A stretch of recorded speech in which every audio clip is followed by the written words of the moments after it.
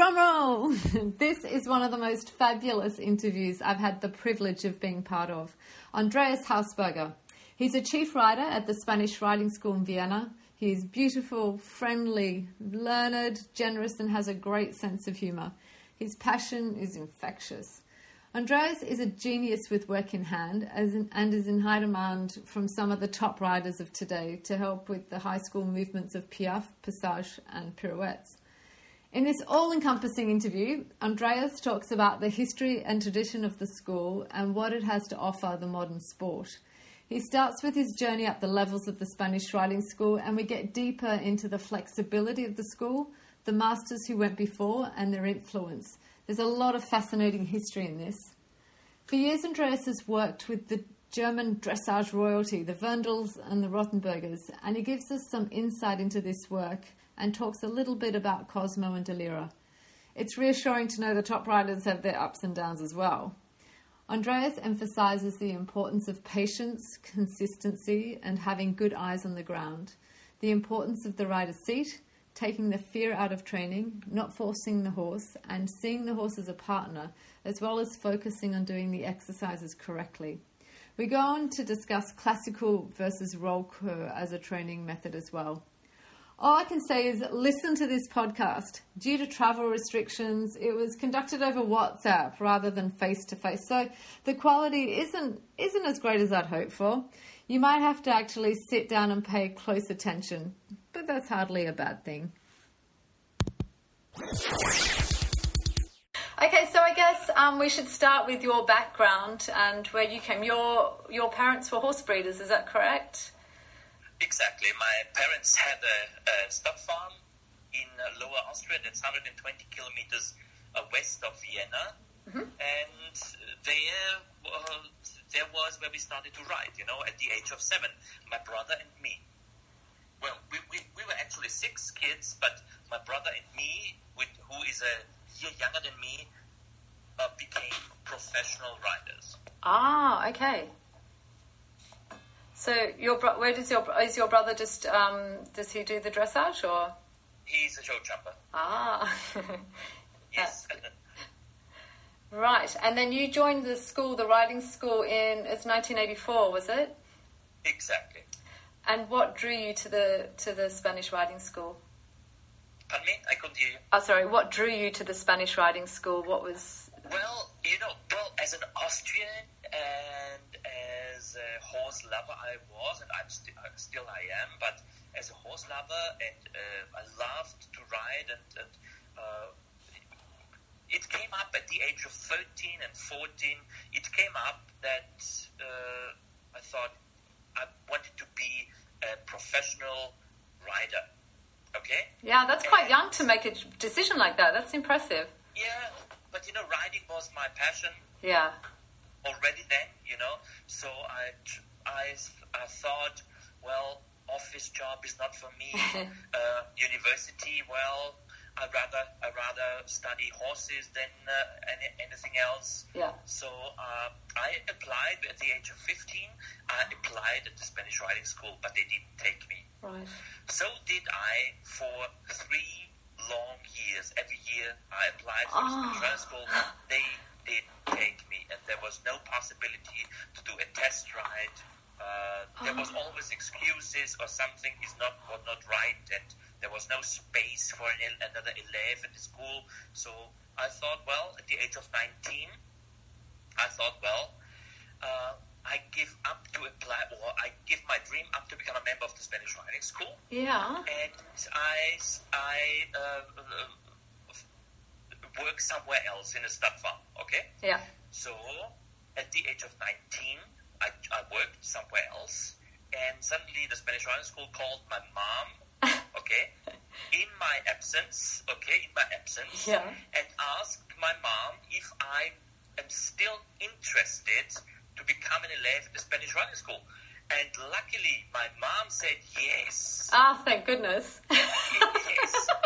And yes, that was my luck, My mom saved me, Oh, good on Mom. Yes. So then I was invited for a test ride at the Spanish Riding School. Yeah. And then they took me. Oh, wow. Yeah. Fantastic.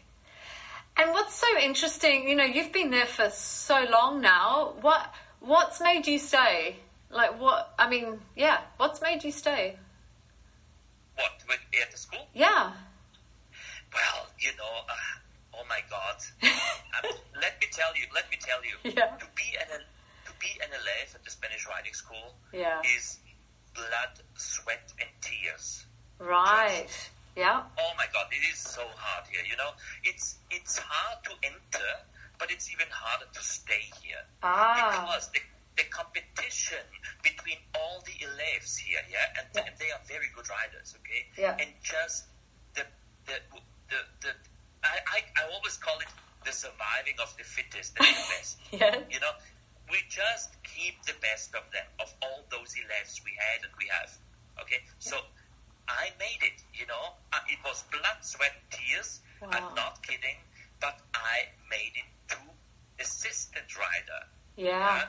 Which was a huge step for me. And really, really. And then, you know, I thought, wow, I made it to assistant rider. Yeah. But then it even got more serious because as an assistant rider, you get a young stallion, a 4-year-old stallion, to train up to the high school. That means up to Grand Prix. Yeah. Okay? And you have to do it all your own. All on your own? Of course, you know, you are on the horse, nobody else. Yeah. Everyone is helping you, everyone, the chief riders, all the riders, everyone is helping you. You can come up with each and every question you have, okay? But nobody is sitting on the horse, you know, except me, except myself. Yeah. Okay, they don't tell me, well, get off the horse, I tried the horse and I tried the flying change, or I tried the pirouettes or the piaffe, so on. No. Yeah. They say, you are the trainer. You need to train the horse your own to become a qualified rider at the Spanish riding school. Wow. And that is what I did, you know. Yeah. Again, even more blood, sweat, and tears. but I finally made it, you know. You did it. Yeah, I did it, you know. And I became a rider, and now I'm a chief rider. Oh, it's amazing. And you must have so much responsibility now as well in your position. You know, we are 4 chief riders, and of course we share the responsibility. And of course I'm responsible for training the horses and training of the riders and so on. But we are 4 chief riders. Thanks God. Wow. And how many horses would you ride now? I do have at the moment 8. Wow. Every day? Oh, yes. Oh, okay. The reason I say wow is, you know, you hear like 20-year-olds are riding, you know, 10 horses a day, and I'm 47, so I'm closer to 50 than 20, but I ride maybe 2 or 3 a day, and I'm like, okay, that's quite good. But you know, when you do it all your life, when you do it all your life, and you that is your life. You know? It's okay if you ride 8 horses a day. Yeah. In the morning from 7 to 12:30. Okay, that's it. That's okay, I would say. Okay. Yeah. Okay, I'll let you have that. No. Yeah, thank you. But and when you said as an elf it was you know, blood, sweat, and tears, can you give us a little sort of idea of what you had to do in a day, or what they have to do today? You know. Yes, as an elf, you don't just ride, but you are in charge for about 4 stallions in the stables. Okay, right. So you have to mug out, to feed, to groom, to clean the tag, and so on, to prepare the horse for the riding in the winter riding school, you know. And beside that, you have lessons, lunch lesson once a day, and a normal lesson once a day. And then if you are good, then of course the chief riders ask you, please sit on my horse. Wow. I will teach you more than this normal or ordinary lesson, you know. And so you get on, and you have more possibilities to ride. But beside that, you have to groom your horses. you are in charge in the stables for 4 stallions. Yeah, yeah. Okay? So you learn everything. Everything. Not just how to ride, yes. but also how to groom properly. Yes. And to take care of horses, which is essential. Yes. It is a part of the whole training of a good rider, that he's also able to take care of horses in a perfect way. And do you think, because you do a lot of clinics outside the school, I don't know, I'm going to probably weave a little bit here, but do you think there's still enough horsemanship taught outside the school that you see? Or do you think that has changed a lot? Or, I don't know. The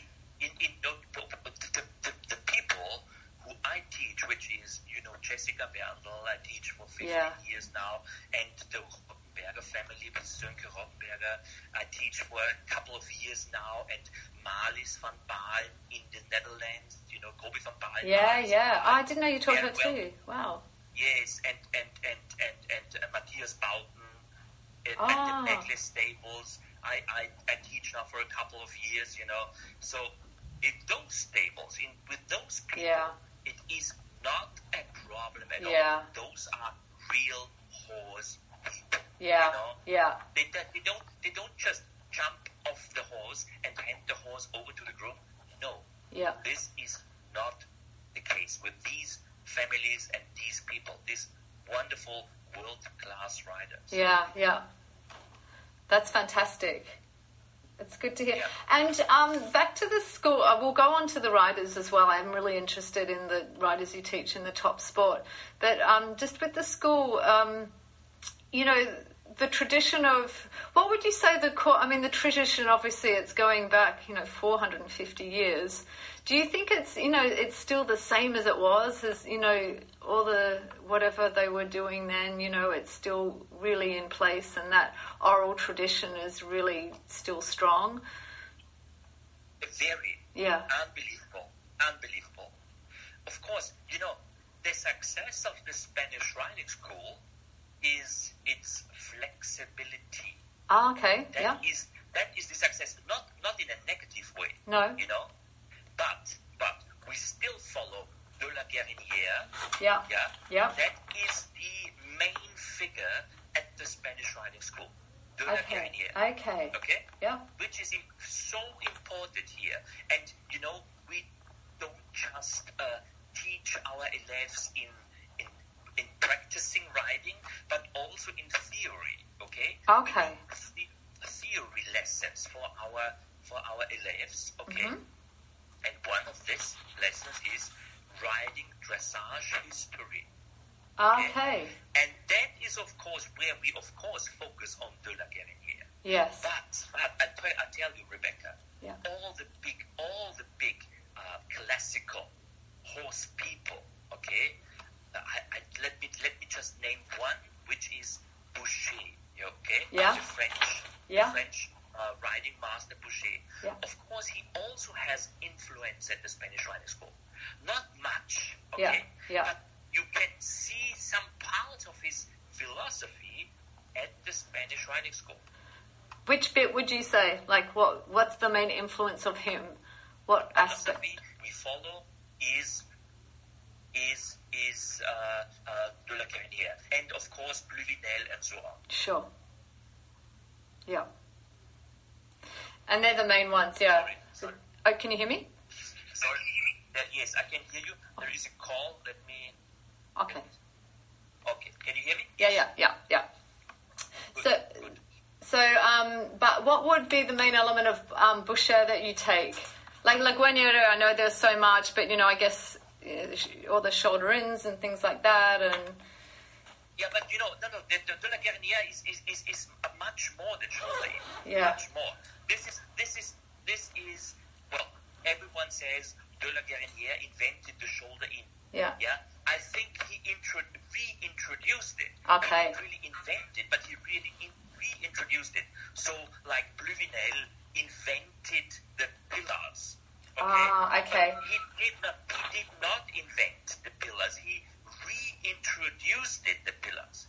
That's a big difference. Okay. Yeah. But Boucher, with all the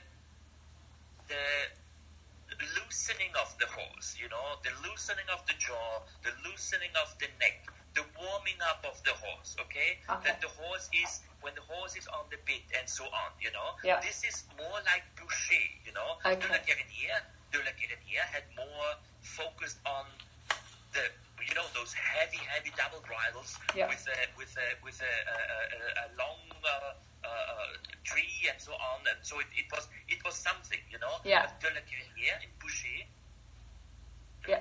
De la Guerinier is still visible at Spanish riding school, for example, from the easier to the more difficult. That is one of his key sentences. Okay. Yes, from the easier to the more difficult, okay? And this requires some steps in training. Right. So, that was about the influences of different Yes. riding masters. The biggest change in history of the Spanish riding school was Podajski. Yeah, Podajski, yes. Because he was influenced by the Germans, okay? Yeah. So he introduced the most visible change he made was by the hands, because the rule, elbow, fist, and horse mouth is one line, okay? Yes. One straight line. He introduced that to the Spanish riding school. Podajski did. Okay. Before they had the hands ways more up. Okay. And it was not a straight line from elbow to horse mouth. Yeah. But it was a broken line.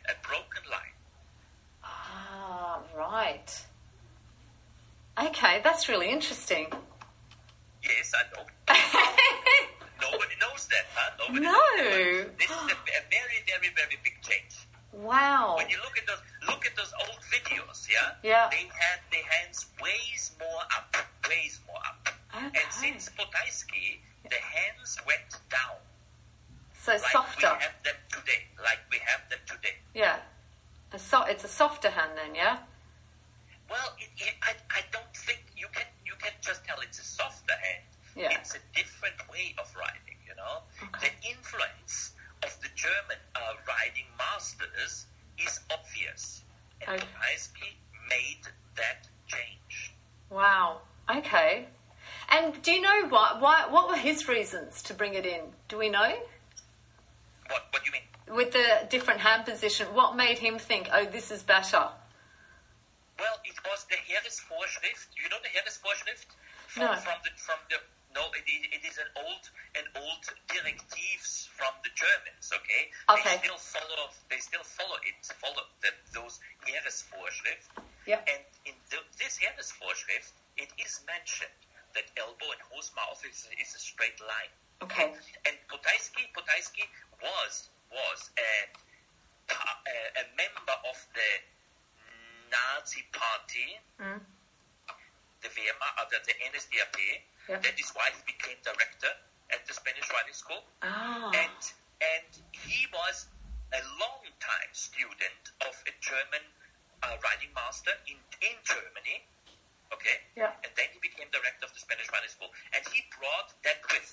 And he also introduced the one-tempi changes to the Spanish riding school. Really? Yes. Wow. The one-tempi changes were first in an Olympic test in 1921. Yeah. Okay. Yes. Podajski became third bronze medalist at the Olympics in 1936. Okay? Right. In Berlin. Yeah. Okay? Mm-hmm. He showed already the one-tempi changes. He became director in 1938. No, 1939, sorry, in 38 or 39. Yeah. And then he introduced the one-tempi changes to the Spanish riding school. There was a big fight with the chief riders. Yeah. Podajski against the chief riders, because the chief riders said the one-tempi changes are not classical. Wow. It's an artificial movement which is not based in nature. Right. It's not a natural movement of the horse. And they were totally against it, that Botaisky trained his stallions in the one-tempo changes. But since then we have it. Yeah. And we still train it, and we still show it. Yeah.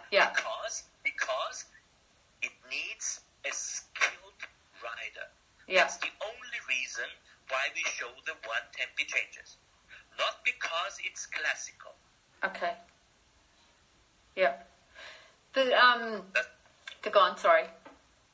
Does that make sense to you? Yeah, absolutely. Perfect. And in going on to that, obviously the air's above the ground and everything, and there's a real reason through the progression of the training. Do you think, I think at the school when you have the airs above the ground as your ultimate, goal with most of the horses, I guess, correct me if I'm wrong, but do you think... No, not all the horses. Okay. Just the specialists. I mean, just those with talent for it. Okay. But would you say there's a reason to collect your horse, and that's to be able to perform, to make them a better ride and to keep them sound, I assume, but also so they can produce those airs. And because they're not in tests today, do you think there's a true understanding of good and correct collection or lightness and things like those things in the modern sport? In the modern sport, yeah. Oh, very much so. Yeah? Very much so. Let's say, like Jessica Berndl. Oh, she's a beautiful rider. Oh my God, she knows really what lightness is, yeah. And what collection is. Yeah. And, let me tell you, the base is the seat. Yes. And she sits beautifully. But I think she's changed a lot over the recent years, and you've probably had a lot to do with that. Would you say so? I don't know. Or she always just had a... Of course, we work together, and I help her, and I tell her, Jessie, do this and that. Yeah. This is better there's a better outcome if you do this in long term, you know what I mean? And it worked, you know what I mean? It worked. Yeah, for sure. But again, Rebecca, it was not a straight way. It was not always upways. It was all sometimes it went downhill. Okay, you know yeah. It's like, one day you think, wow, you got it. Yes. You're close to tears because it felt so nice, okay? Yeah. The next day, you think, oh my God, what is that? I'm sitting on a different horse now. What is that? Why I lost everything today? The feeling is gone. The horse it goes wrong, and everything goes wrong. So just don't overdo things, okay? Yeah. Continue your work. Be patient, okay? But be, consistent with your work. Yeah. Have someone on the ground who tells you this is right or this is wrong, yeah. Okay? In the long term, okay? Yeah. And then you will produce a wonderful horse, a wonderful international horse, which can do like Olympics or whatever. You know what I mean? Yeah. And again, Rebecca, I'm sure you are a rider yourself, right? Yes. So I wish I could ride like Jessie. Pardon me? I wish I could ride like Jessica. I would say most of the riders could, if they have good training. Yeah. If they have perfect training. I've told Jessica, training doesn't make perfect. Perfect training makes perfect. Yeah. Yeah. That is a big difference. A huge difference. Yeah. And but you're about to say something about the seat is the base of everything. Yes. Yeah, keep going with that, because I am obsessed with position. I have a lot to go, but yeah. That's one of the main focus at the Spanish Riding School, that the position of the rider is correct, and that the rider sits in balance. A balanced seat means that you don't use the reins of the horse to hold you in balance. Yeah. Yeah. Okay? You have to give and to take without changing and without using the reins to keep you in balance. Even the horse does bigger strides, gets faster or slower, whatever. Okay? You have to sit independent in balance. And of course, therefore, you have to do something. You know, of course, you have to school yourself on the horse. Yeah. But not just on the horse, but also on the ground. If you want to get world class, as an average rider, you don't need that. That's fine if you do it whatever you want. But as a world class rider, you have to do exercises on the ground as well.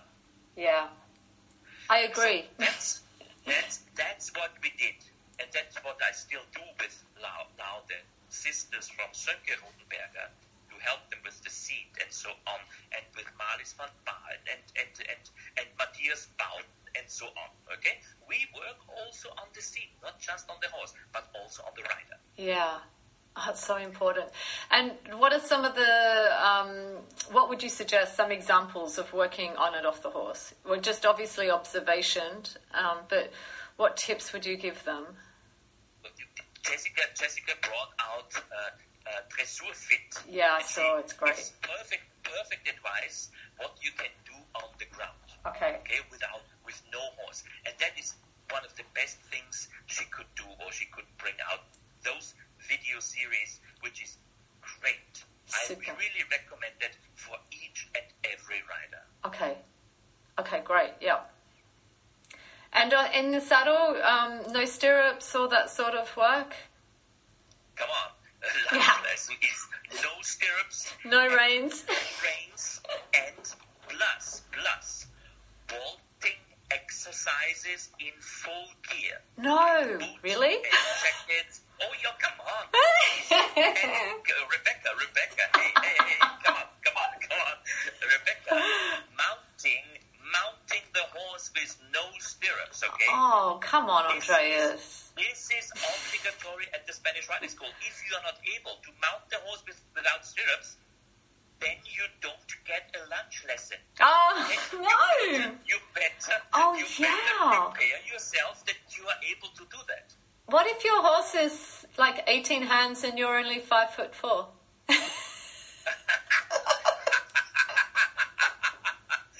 then we will find a way. Yay! The Lipizzaner is not so big. Yeah. But at least you have to mount without stirrups. That is obligatory at the school. Wow, okay. Oh, yes. Oh, I'll have to practice that then. I need practicing of that before I come to the school. Not on the pony, yeah? Yeah, exactly, Shetland. And with the riders that get you to help, like Jessie and the Rotenbergers and everything, is it for all their general work? I mean, obviously the seat, and obviously you're an absolute genius with the in-hand work and the Piaffe Passage, or that work. So is that what you focus on, or is it everything? Exactly. We focus mainly on Piaffe Passage and canter pirouettes. Okay. Canter pirouettes, Passage and Piaffe. And seat of the rider, position of the rider. Right. Okay? And one of my stronger points is to work with young people or kids. Yeah. That is one of my stronger points, because Jessica was about 24, 25, or 22. Now Semike Rotenberger, who is a multiple European champion. Yeah. U25, still working with her, and Sanneke Rotenberger, and all those young riders, Raphael Netz, okay, also. I've worked with him since years now, okay, for position and I think gold medalist, U25 or juniors. Yeah. European Championships, also very nice rider. Okay. He also stays at the Werdel stables. Oh, okay, yeah. Yes. So that's one of my stronger. Yeah, strong points. Strong points that I work with young riders, young people. What? I don't even have an older one now. Jessica is the oldest, I think, now. No, Marlies van Baal is the older one, and she is 32, I think. And why is that? And why do you do that? That's a choice? You know, I tell you why, Rebecca. Because those young riders are like sponges. Diamonds. Diamonds. To cut. You know, if you cut those stones, you have a diamond, uncut. You know. Yeah. And then you cut them in a beautiful diamond ring. You know. And that's how I call it. You can form those young riders much easier than an older rider, which has this or that problem. Yes. I would say to get rid of problems. Yeah. It's much harder than to learn it the proper way. Oh yes. It is, huh? Yeah, for sure. What can you do? I know. You can just try. And what do you, with people who are teaching their horse piaffe passage, when does it go wrong? When do you see, you wouldn't see it with those riders, and that's, I guess, the beauty of it. But if you're giving a clinic and someone brings a horse, when do you see that it's gone wrong? What's usually they've started too early, or I don't know. Patience. Yeah. Patience is important. Okay. I tell the people when they come up and ask, Andreas, when do I start my horse with work in hand, and when do I start the horse to learn piaffe? I say start very early, like at the age of 5. Okay. And then take years to establish the piaffe. Okay. Years, not just don't do piaffe or don't do work in hand once a month. Do it every day from 5 years on, and then, but not too long. Yeah. Do it one long side in the arena maybe, and then you finish. Okay. Don't overdo it. Concentrate a lot on the basics, like that the horse is straight, that the horse doesn't run through the half holes. Okay. Yeah. That the horse has a correct reaction on the whip.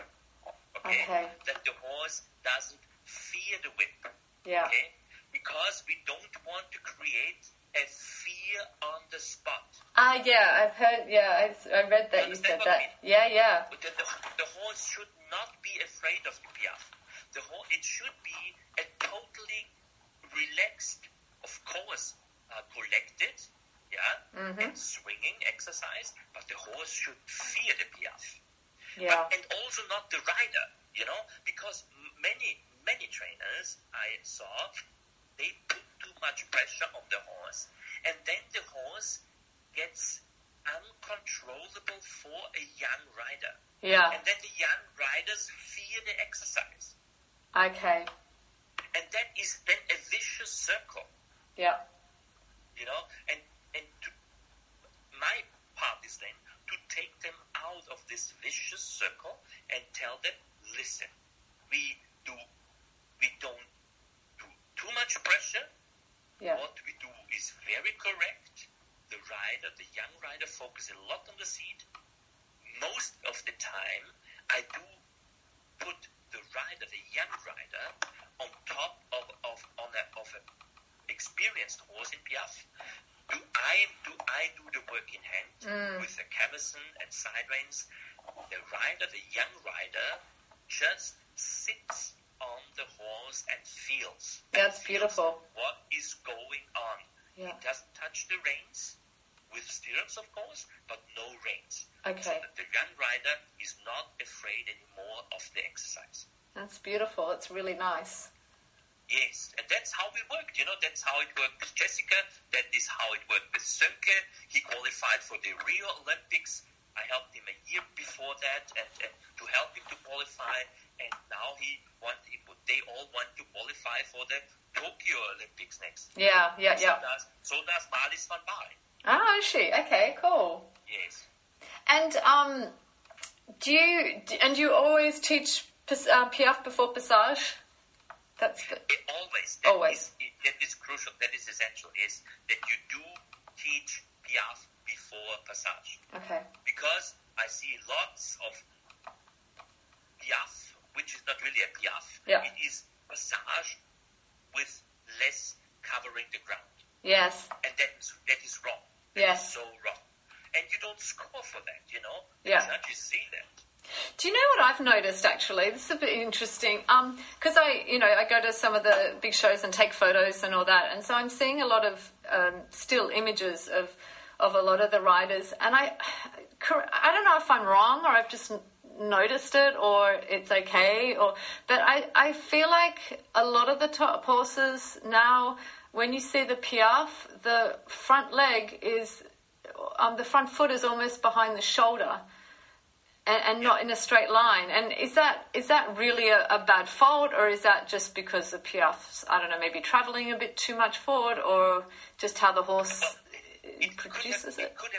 It could have many reasons. Yeah. You know, it could have many reasons. I saw that as well, you know. Yeah. It depends on the horse, it depends on the training. Sometimes the horse is even pulled together too much, you know. You have to also focus, you have to watch the whole horse. You have to watch the body language of the horse. You have to focus on the neck of the horse. The front line, the nose line is so important, you know. Yes. How high, what the top line looks. Is the top line uptight? Okay. Is the horse too deep out of the wither? Does he need to come up more? Does the nose needs to go forward more? Yeah. You know what I mean? It all depends on that. You have to not just to watch the hind legs. Yeah. If the hind legs are active enough and underneath, but also the top line. Yeah. Okay? And the whole picture. And on top of that, you have to focus what the rider does. Okay, you know? that's a lot. Oh my God, there is so much to focus on. Okay? Yeah. And if you do it correct, then you have like a piaffe with the lera. Yeah. Which is a perfect piaffe to me. Okay, yeah. What are some of the personalities of the horses? I mean, obviously some horses, you know, have got. Do you think they should all need to be super hot, or they all have the ability to do it? Just, you know, obviously some are more able to, you know, more talented than others. But what's your view on that? You know, that is what is our philosophy at the Spanish riding school. Yeah. Of course, the horse needs to be talented. What he was bred for. Yeah. What he is used for. So we don't force anything. That is one of our philosophies here. Yeah. We don't force a piaffe. We don't force a passage. We don't force a proper pirouette or one of the airs, school above the ground jumps. Yeah. No, we don't. So it's the same with in the sport with sport horses. If the horse is not talented, you can't force it to it. Sure. Yeah? But on the other hand, Rebecca, let me say that you can ruin a talented horse. Yeah. You understand what I mean? Yeah. You can ruin the talented horse with wrong training. Do you think it's improved? Do you think dressage has changed? You know, we went through that flashy stage, and maybe after London it was a bit more harmonious and all that. Have you seen that? Or do you think you either just have good, you know, there's some good riders and there's some not so good riders, and that's an individual thing? Or do you think the modern sport as a whole has kind of ebbed and flowed and changed? Or Rebecca, let me tell you, we do have two training systems. Yeah. One is the classical art of riding as a training system, okay? Yeah. The other is the roll cour as a training system. Right. Okay? Yep. And you know, years ago, okay, when the Dutch riders, all those big names, okay, came up, it was up to date. Everyone thought, wow, the roll cour is the method to train a proper sport horse. Sure. Now it goes the other direction. Yeah. Because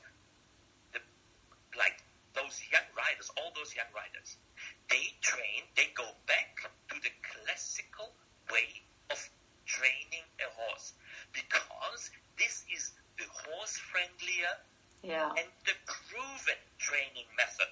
Yeah. You understand? Yeah. See, and that's is the method, the training system for me or for her.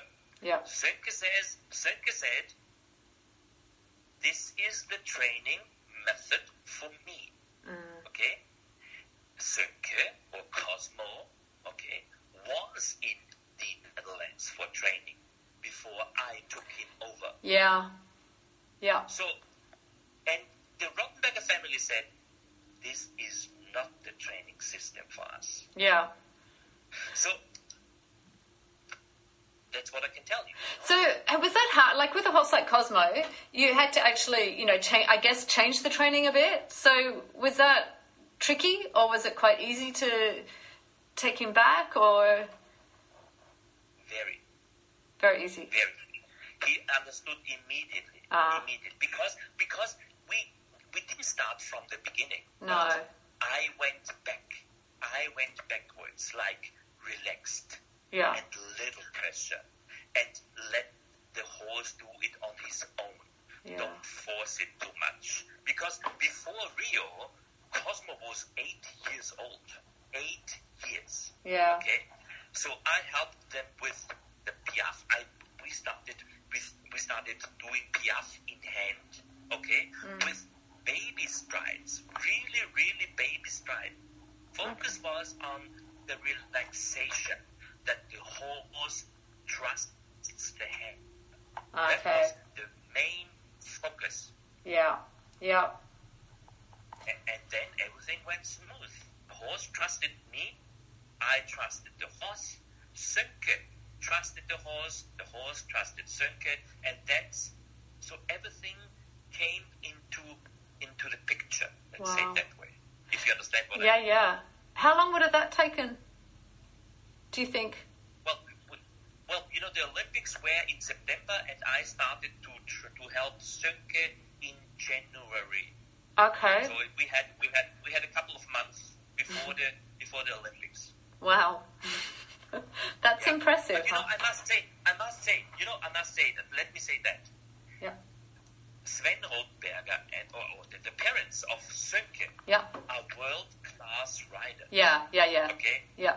And both of them are Olympic riders. Yeah. Of course, the training was just perfect then, even if I was not there. Yes.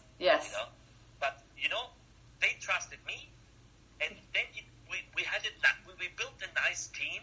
Yeah. Where everything fitted together, and then we made it. We made it for the Olympics. Yeah. And do you think? Of course, it's a good horse. Yeah, Scott super. is an outstanding horse. Yeah. Amazing horse. Is he super? What's he like to work with? Oh, he's a personality. Yeah. So is Danera.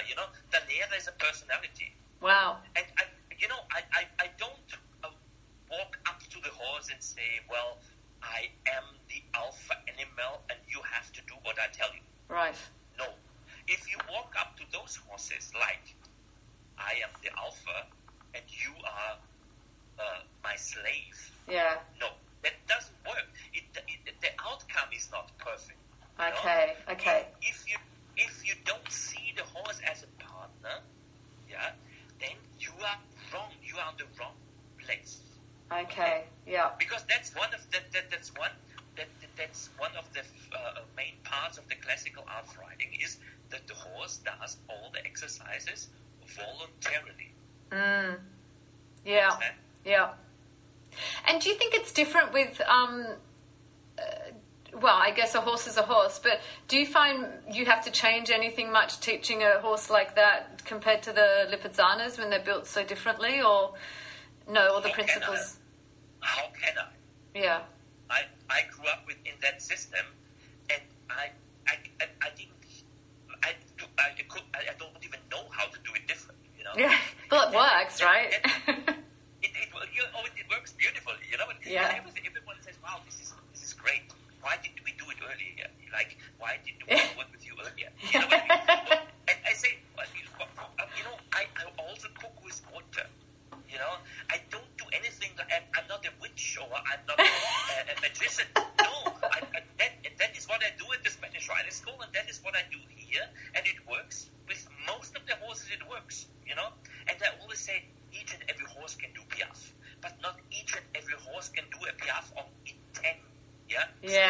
for Yes. it.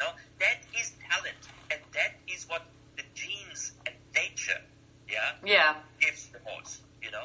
For sure. And so why aren't? I don't know. I was going to say, my question was, why do you think more people aren't doing it? Maybe they are, and I don't see it. I'm down in Australia. Rebecca, I tell you why. Yeah. Because most of the people think, well, work in hand is not done so much and so frequently because it's extremely hard to do properly. Yeah.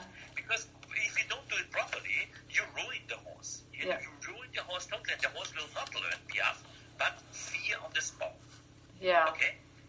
So, and then, of course, many of those riders say, I can not, so I don't do it at all. Yeah. From the horse or on the horse and some do tricks and whatever. What I mean? So basics. Yeah. Know what to do, do it properly, give the horse enough time to grow into the exercise. That is very important. Start early enough, but give the horse lots of time, years to establish a proper piaffe. Yeah. Do you think some horses are pushed too quickly in the modern sport even now, or it depends on the talent? They start to let. They start to let. Ah. Then they are pushed too fast, but too much. Okay. Because, normally you do the small tour with Brice George and I won. Yeah, you don't need a piaffe at all. Yeah. You do it. And then they are successful. And then they need to do the next step up to I2 and Grand Prix. And then they start with piaffe. Yeah. Yeah. That is too late. Yeah. That is too late. Yeah. They should do it much earlier, even as a young horse at the age of 5. Yeah. Okay? And then you have a couple of years to establish this exercise. Yeah. It is the same with pirouettes, with proper pirouettes. Okay. You have to start early and then give the horse more time to grow into these highly collected exercises. Do you think, you see some 9-year-olds doing Grand Prix, is that too young, or is it just they're talented horses, so why not? No, it's not too young. Yeah. If you watch the horse, Yes. the horse tell you if it's too early or Yes, not. okay. And the judge can clearly tell if it's too early or not. Yeah. That makes sense. I saw you, and talking of the whip, see, you've got this incredible skill too with the whips. I've seen you with 2 whips, and like the front and the back, and your timing is impeccable, but no one can do that. But that helps the horse so much. Yeah. You know what I mean? It is then so easy for the horse to understand what the rider wants. Yes. Okay? And that takes pressure off the horse. Yeah. And pressure off the rider. And the feeling gets much better. You have to, as a rider, you have to school your feeling. Yeah. Yeah. And it helps especially the young riders so much to understand the exercise. Yeah. Oh, we could clone you. There needs to be more of you.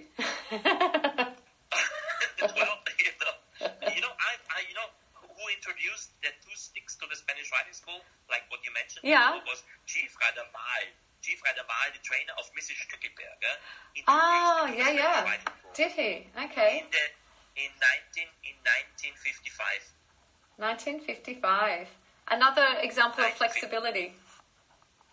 Yes, exactly. That's exactly what I wanted to tell you before. Yeah. Oh, that's really interesting. Yeah, it's really interesting how all these chief riders, it seems, well, not all of them, but or the directors or whoever, have all kind of brought their little bit in a way.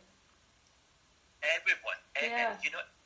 Everyone brought in something, and we kept just the best of it. Yeah. For the welfare of the horse, always Yeah. for the best of the horse, and to make the training easier, and to make it easier for the horse to understand what we want from them. Yeah. And what was I going to say? I was just going to ask you too, if you've got time, obviously. If you had okay, cool. If you might regret saying that, I might have you here for another 3 hours. No, I'm joking. If you had a young rider in a clinic who hadn't taught before and you noticed they had problems, understanding, how would you explain to them something like the half halt, or there's a couple of like that, the half halt or the influence of the inside rein, little things that you hear all the time that maybe young riders don't completely understand, or a really nice explanation from you? For that, I always say to the young people, read. Yeah. Take Potaescu's book, The Classical Art of Riding. Okay. Yeah. And then there is never. I don't know any rider who became a good rider by reading. Yes. Yeah. But it's a base. You need a base for riding. Okay. Mm-hmm. You need to have not just the practice but also the theory. Yeah. Yeah. But you learn to ride on the horse, but not from a book. Yeah. So in each and every exercise, I watch first the rider. When the rider comes up in the first lesson to me and says, Andreas, I have problems with this and I have problems with that, I always say, show me. Okay. Show me what you do. Okay. I just watch you and then we can talk about it. But if you come up and tell me, listen, the horse is running through my half halts, or the horse is not listening to my outside rein, or my outside leg, or my inside leg, whatever. Yeah. I watch the horse first, and I watch the rider first, okay? And then I tell this or that, and then I start changing something on the rider's seat, or changing something on the rider's hands position or leg position, and what the neck, where the horse, the neck of the horse is, and so on, Yeah. And then we start from there, and then everything comes natural and easy. Yeah. We don't do tricks, and again, Rebecca, I also cook with water. I am not a magician. I just, when you do a half halt, when you do this, when you twist your wrist, when you close your ring finger, and when you try to squeeze out the sponge, okay, then that is a closer to a half halt. Of course, you need your legs, and you need to close up the horse, and you need to watch the top line, and you need to watch the nose line of the horse. You need to control the speed, not also the downward speed, but also the upward speed, because there is no collection without going forward. Yeah. Okay, so everything is then easier to understand, and it works. It works all the time. Yeah. Yeah. And do you think, like, what I've noticed, when people talk about riding, a lot of the influence is on what someone's hands are doing or what someone's, legs are doing, which of course are very important. But I kind of feel like no one talks about seat bones or the weight in the seat bones. Or do you think that's lacking, or the understanding, or is that just me? No, you're totally right. Correct. And again, I focus a lot on the seat of the rider. That, of course, brings either the upper body forward or the upper body back. Yeah. Because the upper body has to be into vertical. Yeah. Okay. All the time, not leaning forward, plus not leaning backwards. Yeah. It's also important that we don't lean backwards. You sit in the vertical and balanced. Okay. Yeah. The reins. When you watch some warm-up arenas, then you think when you cut both reins of the rider, the rider falls off behind the horse. Yeah. You understand? Yeah. Because the rider uses the reins so much to hold himself in balance or in the right position that it can't be right for the horse. Yeah. Okay? Yeah. So this is a main focus. Seat bones, and with seat bones to use when.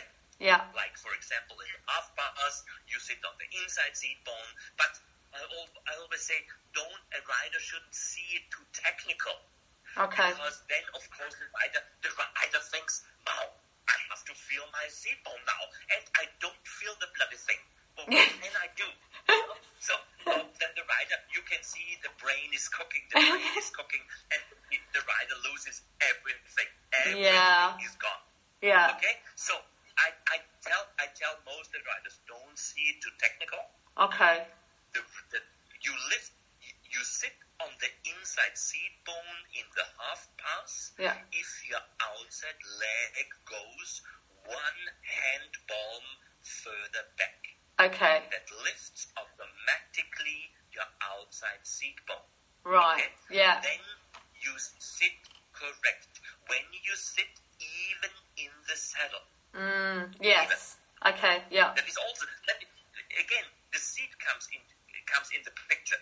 This is essential that you have the correct seat, not twisted hips, not twisted shoulders. Everything is very, very important in this whole picture. Yeah. Like in canter, the same. People think because in the books it says you have to sit on the inside seat bone in canter. Okay, yeah. That's fine, and it's totally correct, and it should be missed. But don't see it too technical. Okay? Don't think, wow, again, I don't feel the bloody thing. What can I do? I must do something wrong. So just I say, listen, when your outside leg goes further back, you automatically lift your outside seat bone, and it will do it automatically. If you sit even in the saddle, that is the base. Yes. Even balanced seat. Yeah. Oh, wow, this is such great chatting. I love it. And with what you do you think it's an indication of the sport? You know how I kind of, maybe this is a bit simple analogy, but with football, you have a goal coach or you have a strength and conditioning coach. Do you think that's what, doing the Piaf Passage work in hand and things is like? It's specialized, or is it just tying all those basic things together and helping them all come together? Jessica, they do have all those top riders. They do have mental coaches as well, as you mentioned before, and they do have like fitness coaches. Yeah. Jessica has, and mental coaches like Jessica has, and all those specialists for this and that. I do riding in general. Yeah. Don't see that I just do Piaf and Passage, pirouettes, but I also help with flying changes and half everything. And so yeah. on. But the main focus is those highly collected exercises. That's the main focus. Yeah, because they're very difficult. Well, no, not if you do them like you say. Exactly. And you score if you lose. Yeah. Points. Yeah. You really lose with 6 judges. You really can. You really lose a lot. Yeah. Even if you lose half a point. Yeah, it all adds up very much, especially at the very top, doesn't it? I mean, it's the difference between being on the podium or not. Yes. Oh, yes. Yeah. So right. And so much now. I was at the Europeans last year, and those top riders were so close. Crazy. So close. Oh, my God. And I really say, when I look at those riders now, I say, wow, the sport it took the right direction, I must say. Yeah. You know what I mean? Yeah. When you look at Jessica is a very classical rider. Yeah. But she's one of the top riders in the world. Yeah, it's fantastic. And we will see the next Olympics. Hopefully she will make again an individual medal. Yeah. Okay? But she's very classical. Yeah. And top of the world. Yeah. Which is great. Which is wonderful. Yeah. And that kind of brings it all together, isn't it? Is the Spanish riding school still relevant today or whatever? Well, absolutely, because, hopefully they're mirroring each other again. Oh my God. I have so many requests from sports riders now, and they tell me, please come and help us. And I said, my time is limited. I have to be in Vienna for the performances on Saturday and Sunday, and Monday is the only day off. Oh, wow. And the only possibility to travel, to go to places and help people. So but the main focus is the Spanish riding school. Yeah. The performances and the training of my stallions. Yeah. That is my aim, that is my love. And it's still, you love it still. It's, Oh my God, I couldn't even imagine not doing what I do. Wow. That's wonderful. That all these years on, you're still so passionate. Is it because, it's your passion, but I guess every horse is different. Every horse is a journey. Every horse offers a different challenge. Oh my God, yes, and that makes it so nice, even if you ride for years, Yeah. I'm now 55. Yeah. I rode all my life, but it's still challenging.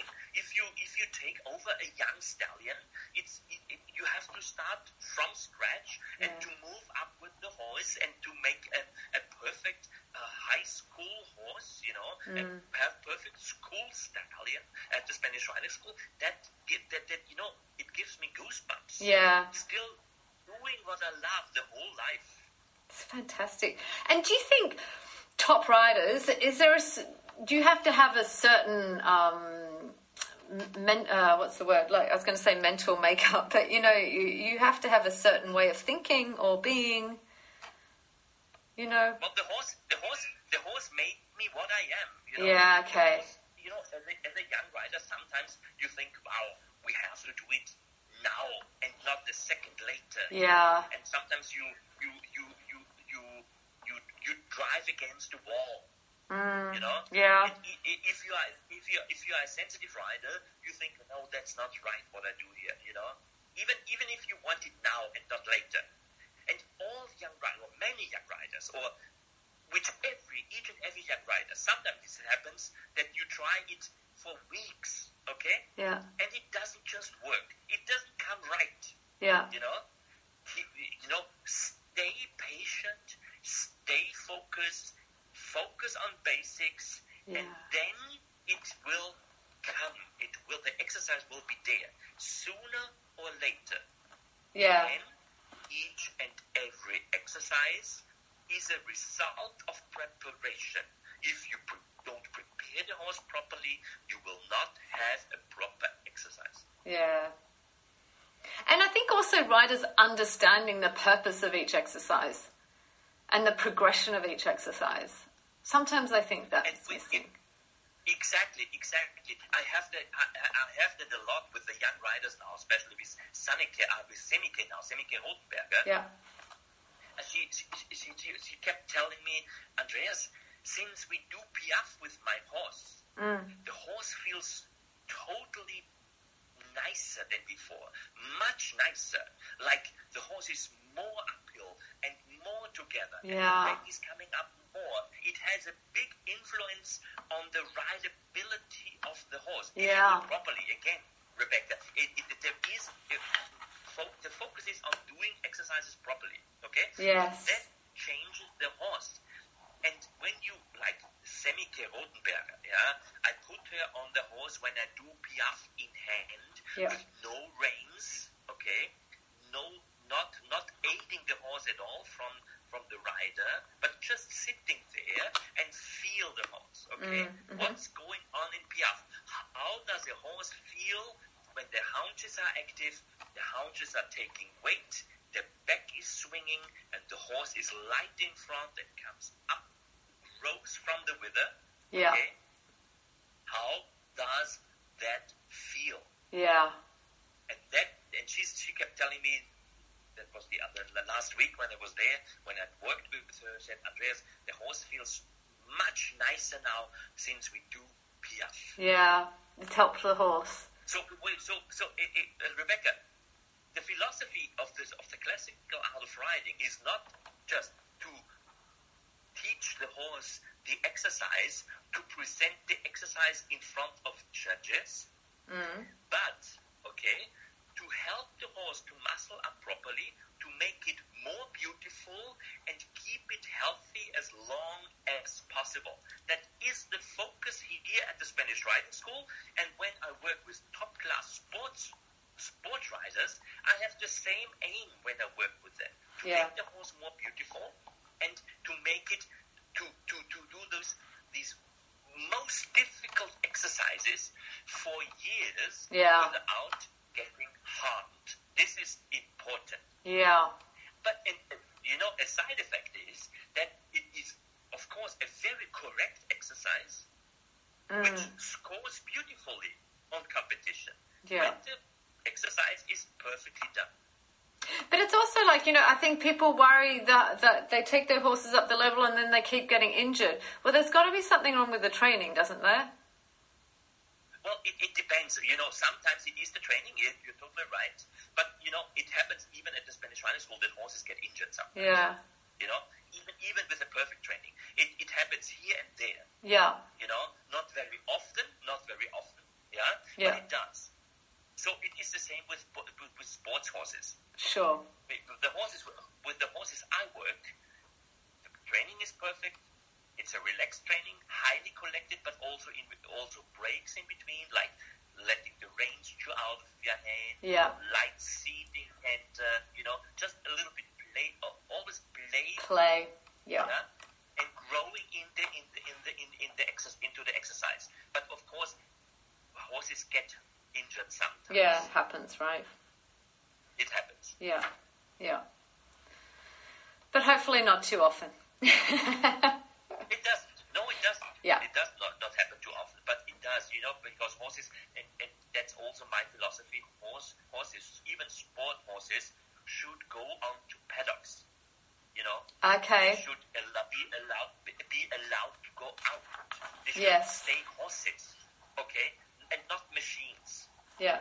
They should go out on the grass paddock and spend a couple of hours there, before or after the training. It depends on the horse. Okay. And do you think, there's a lot of, you look at saddles and bits and things like that, and there's always a new one on the market. Do you think they're overemphasized, or do you think it's a good progression with technology, or do you think like a good, double-jointed snaffle is as good as it gets, or there's so many new products? Thanks God we had those inventions. Yeah. Very important. Otherwise, if that wouldn't have changed the last couple of 100 years, we would still ride with those big curves. Yeah, with true. Young horses, those big, torture instruments. Yeah. And if we wouldn't think what is easier, what is nicer for the horse, we would still have these torture instruments. No, I really agree with those modern gadgets are invented for the welfare of the horse. Sure. Yeah. Rebecca, again, I'm totally against tricks. Yes. Name it, whatever they put on horses to think it will help them to ride better. Yeah. No, it doesn't. You have to sit properly, but of course, get a good saddle, a perfect saddle for the horse. Yeah. It has to fit the horse and it has to fit the rider. Yeah. A perfect bridle, perfect tack, Yeah. just to make it easy for the horse to do his job. Yeah. Good. That's so fantastic. I've really enjoyed talking to you, Andreas. It's been a real privilege. And pleasure. Yeah. Is there anything else you wanted to say before we finish up?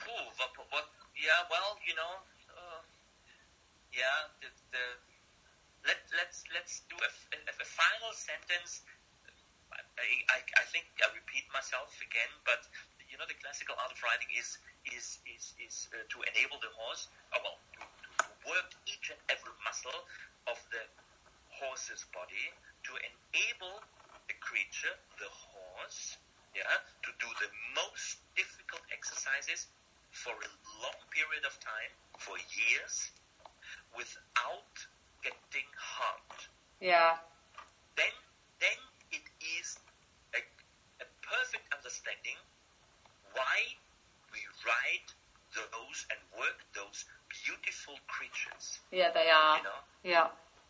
My aim is not to present a perfect piaffe in front of 6 judges in the arena, in the test ring, but to make the horse more beautiful and keep it healthy as long as possible.